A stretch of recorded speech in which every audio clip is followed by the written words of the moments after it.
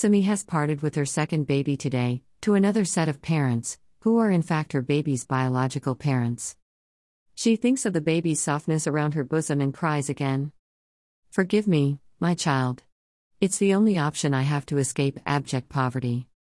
She wonders aloud if what she is doing comes close to flesh trade. Her mother mildly admonishes her, asking her not to be harsh on herself.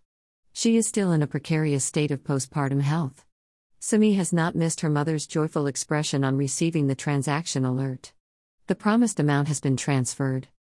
They will soon return to their country. The contract does not allow her to meet the baby, or be in her vicinity again. She might see those cute videos of celebrity kids on Instagram though. A surrogate mother is different from a mother. Simi is tempted to ask her mother how she was born.